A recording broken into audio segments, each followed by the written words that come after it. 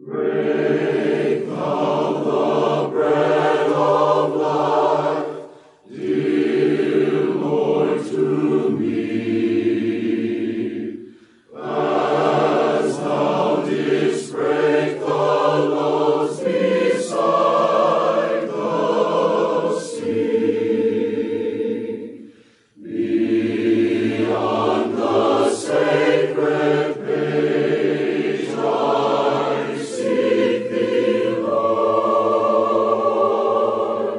My spirit pants for thee, O living Word. Bless thou the truth, dear Lord, to me, through me. As thou didst bless the bread by Galilee,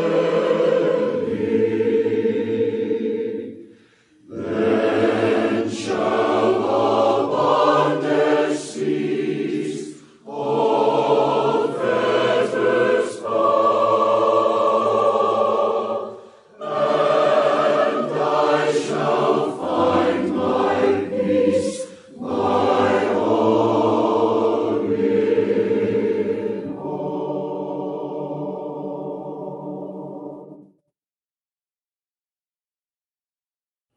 Now we're coming together this morning on November the 1st, 2020. On the last podcast, I spoke on the power of choice. And this podcast is devoted to the power of agreement.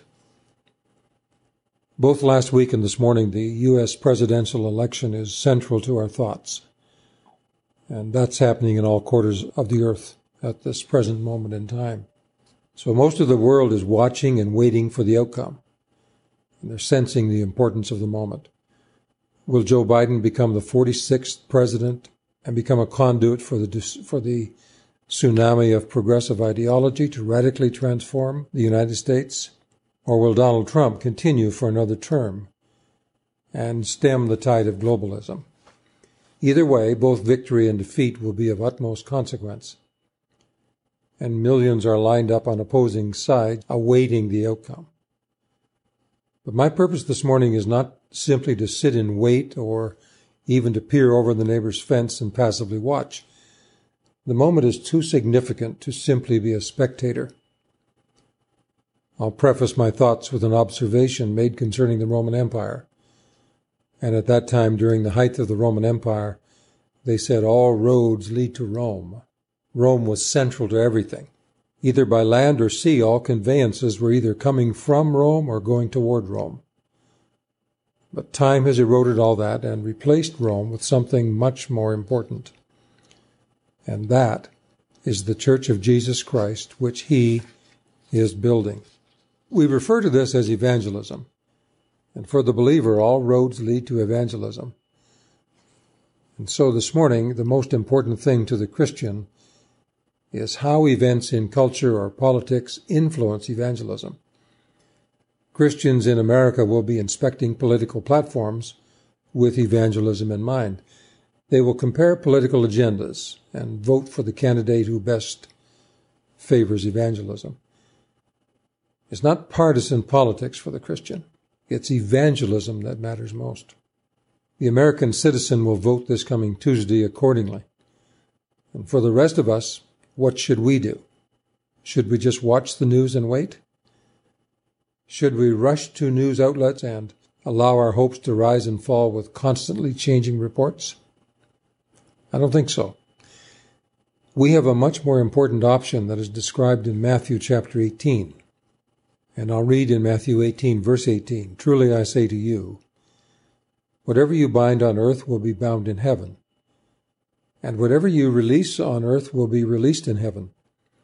Again, truly I say to you that if two of you agree on earth about any matter that they ask, it will be done for them from my Father who is in heaven. For where two or three are gathered in my name, I am there in the midst of them." Jesus connects binding and loosing, that is, declaring lawful or declaring unlawful, on the earth to the power of agreement. This is active involvement in events on earth. This is not primarily political, but it has definite political influence. However, that influence serves and promotes evangelism. Candidates and parties are secondary.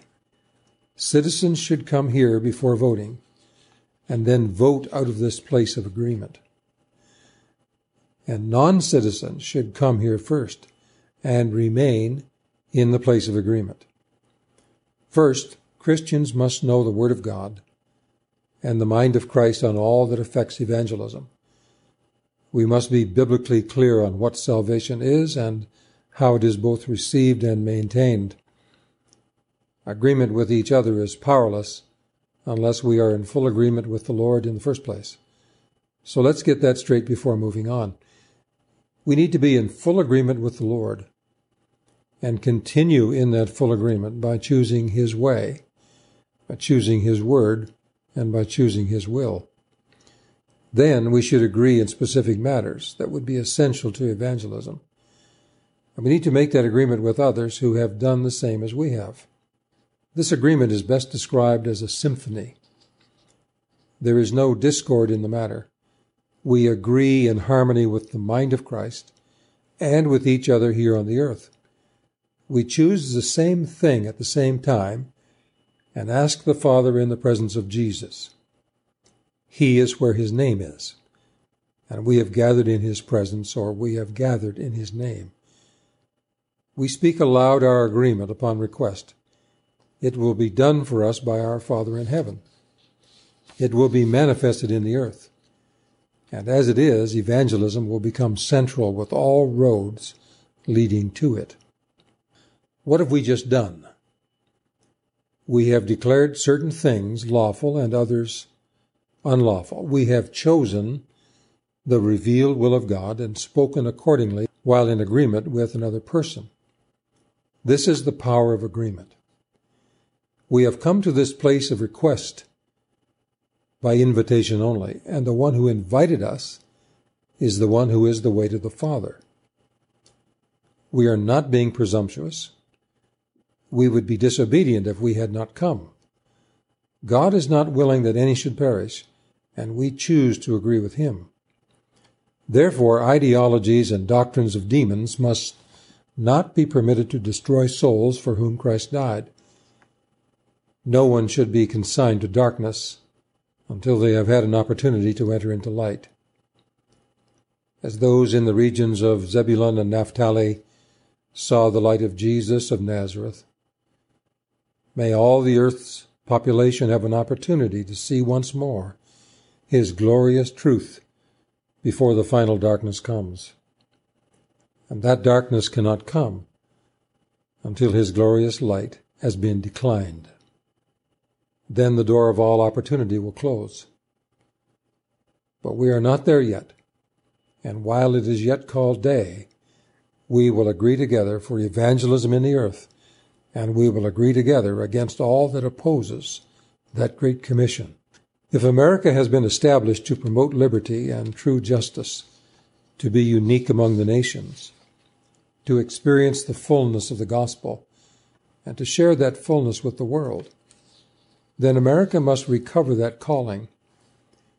Righteousness exalts a nation, but sin is a reproach to any people.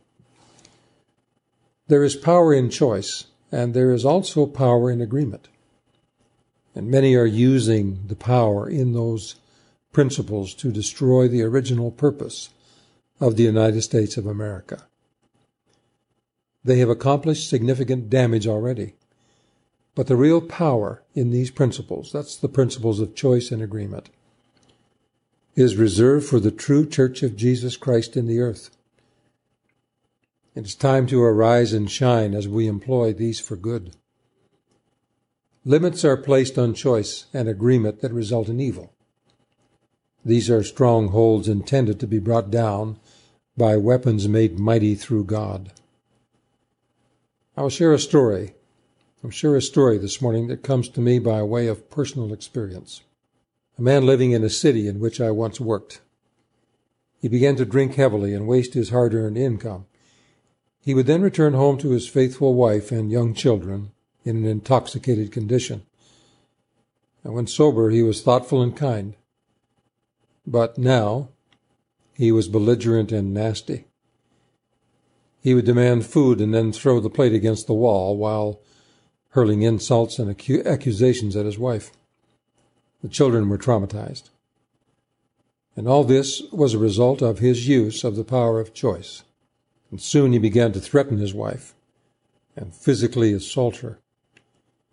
He was now denying his wife her freedom of choice, and he was imposing his choices on her. She was in danger in her own home and powerless to defend her legitimate rights. Realizing that this was getting worse and must not continue, she finally called the police on a certain evening. Very inebriated, this man told the police that it was his home and his wife, and he could do whatever he wanted in his own home. And as he raged on, he reached toward his wife to punish her for having called the police. But his hand never reached her. He had crossed a line. He had forfeited his right of choice. Now, law enforcement, with the power to declare lawful and unlawful, was focused on him. He was taken into their custody, removed from his own home and family. And he was now answerable to the law and was to be judged by it. And for a long time, he had acted without consequence. He considered himself immune from consequence. He made his own rules in his own home. But now all this had changed. Law enforcement had changed it. There were laws not made by him that made claims on his conduct. And those laws had existed all the while. But now they were being enforced, and that changed everything. And I want to ask you this morning to think of this story that I've just given you, which is a true story, again based on my own experience. And I ask you to view this story as a kind of parable, and draw certain analogies from this. Ultimately, we are governed by the laws of the government of God. And many are acting as if they make their own laws, and they can do what they want. They are imposing their personal agenda on everyone around them. They are denying all sovereignty of God, even while denying his existence. They are killing the yet unborn up to and including the moment of birth, and all this by the power of choice. They are concerned with the process of trapping rodents while viciously pursuing to death the child in the womb, the child who has been visited by God in the time of conception and endowed by him with a never-dying spirit. It may be as many as 35%, some would say a little higher, of some groups in Western nations whose babies are murdered in this legally excused procedure.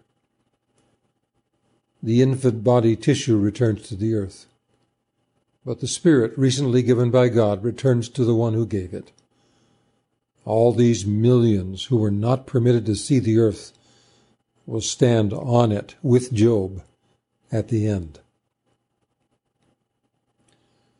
All these flagrant violations of God's law are continuing without apparent consequences. Why is that? The reason is because law enforcement is not standing near and enforcing accountability. It's time for that to change. I'm familiar with law enforcement. I understand both righteous and unrighteous enforcement. When we come to Matthew 18 and ask the Spirit of truth to instruct us, he will. I believe he will lay it out very close to the manner we are examining it this morning. When we satisfy the terms and ask concerning these matters that determine the eternal destiny of souls, God will send law enforcement to enforce his law in the earth. And how does this enforcement operate? Doors will be shut that no man can open, and doors will be opened that no man can shut. Pathways will be open to freedom for some that then those same pathways close in upon others and entomb them. Some eyes are open to see, other eyes are closed to prevent seeing. The newly blinded then stumble around while feeling for something they can never find. Goliaths are felled, chariot wheels are removed. God's holy angels are sent to accomplish the Father's purposes and enforce his laws in the earth. It's time for these laws to be enforced. Tuesday, November the 3rd, 2020 will come, rather than just waiting for it. Why not stand in the power of agreement and find 2 or 3 who can stand with you? Agree with the words of Jesus by employing your power of choice. Speak your agreement out loud. Speak it out loud. Ask for spiritual restoration for the United States of America and pray as the Spirit leads for the enforcement of God's purposes in the weeks that lie ahead. And as we say these things this morning, we should also say amen to them. So be it. In the name of Jesus. My purpose is this morning to close with a passage of Scripture from Philippians chapter 2. This passage concerns the humility example of Christ's humility. Philippians chapter 2, beginning at verse 1. Therefore, if there is any encouragement in Christ, if any consolation of love, if any fellowship of the Spirit, if any affection and compassion, complete my joy so that you are in agreement, having the same love, united in spirit, having one purpose. Do nothing according to selfish ambition or according to empty conceit, but in humility considering one another better than yourselves, each of you not looking out for your own interests, but also each of you for the interest of others. Think this in yourselves, which was also in Christ Jesus, who existing in the form of God did not consider being equal with God something to be grasped, but he emptied himself by taking the form of a slave, and by becoming in the likeness of people. And being found in appearance like a man, he humbled himself by becoming obedient to the point of death, that is, death on a cross. Therefore also God exalted him and graciously granted him the name above every name. It is this name this morning that we are coming in together, into his name. His name stands for who he is. And when we come into his name, we come into him. And so to reread verse 9, therefore also God exalted him and graciously granted him the name above every name, so that at the name of Jesus every knee should bow, of those in heaven and of those on earth and of those under the earth, and every tongue confess that Jesus Christ is Lord, to the glory of God the Father. Once to every man and nation comes the moment to decide in the strife of truth with falsehood for the good or evil side. Some great cause God's new Messiah, offering each the bloom or blight, and the choice goes by.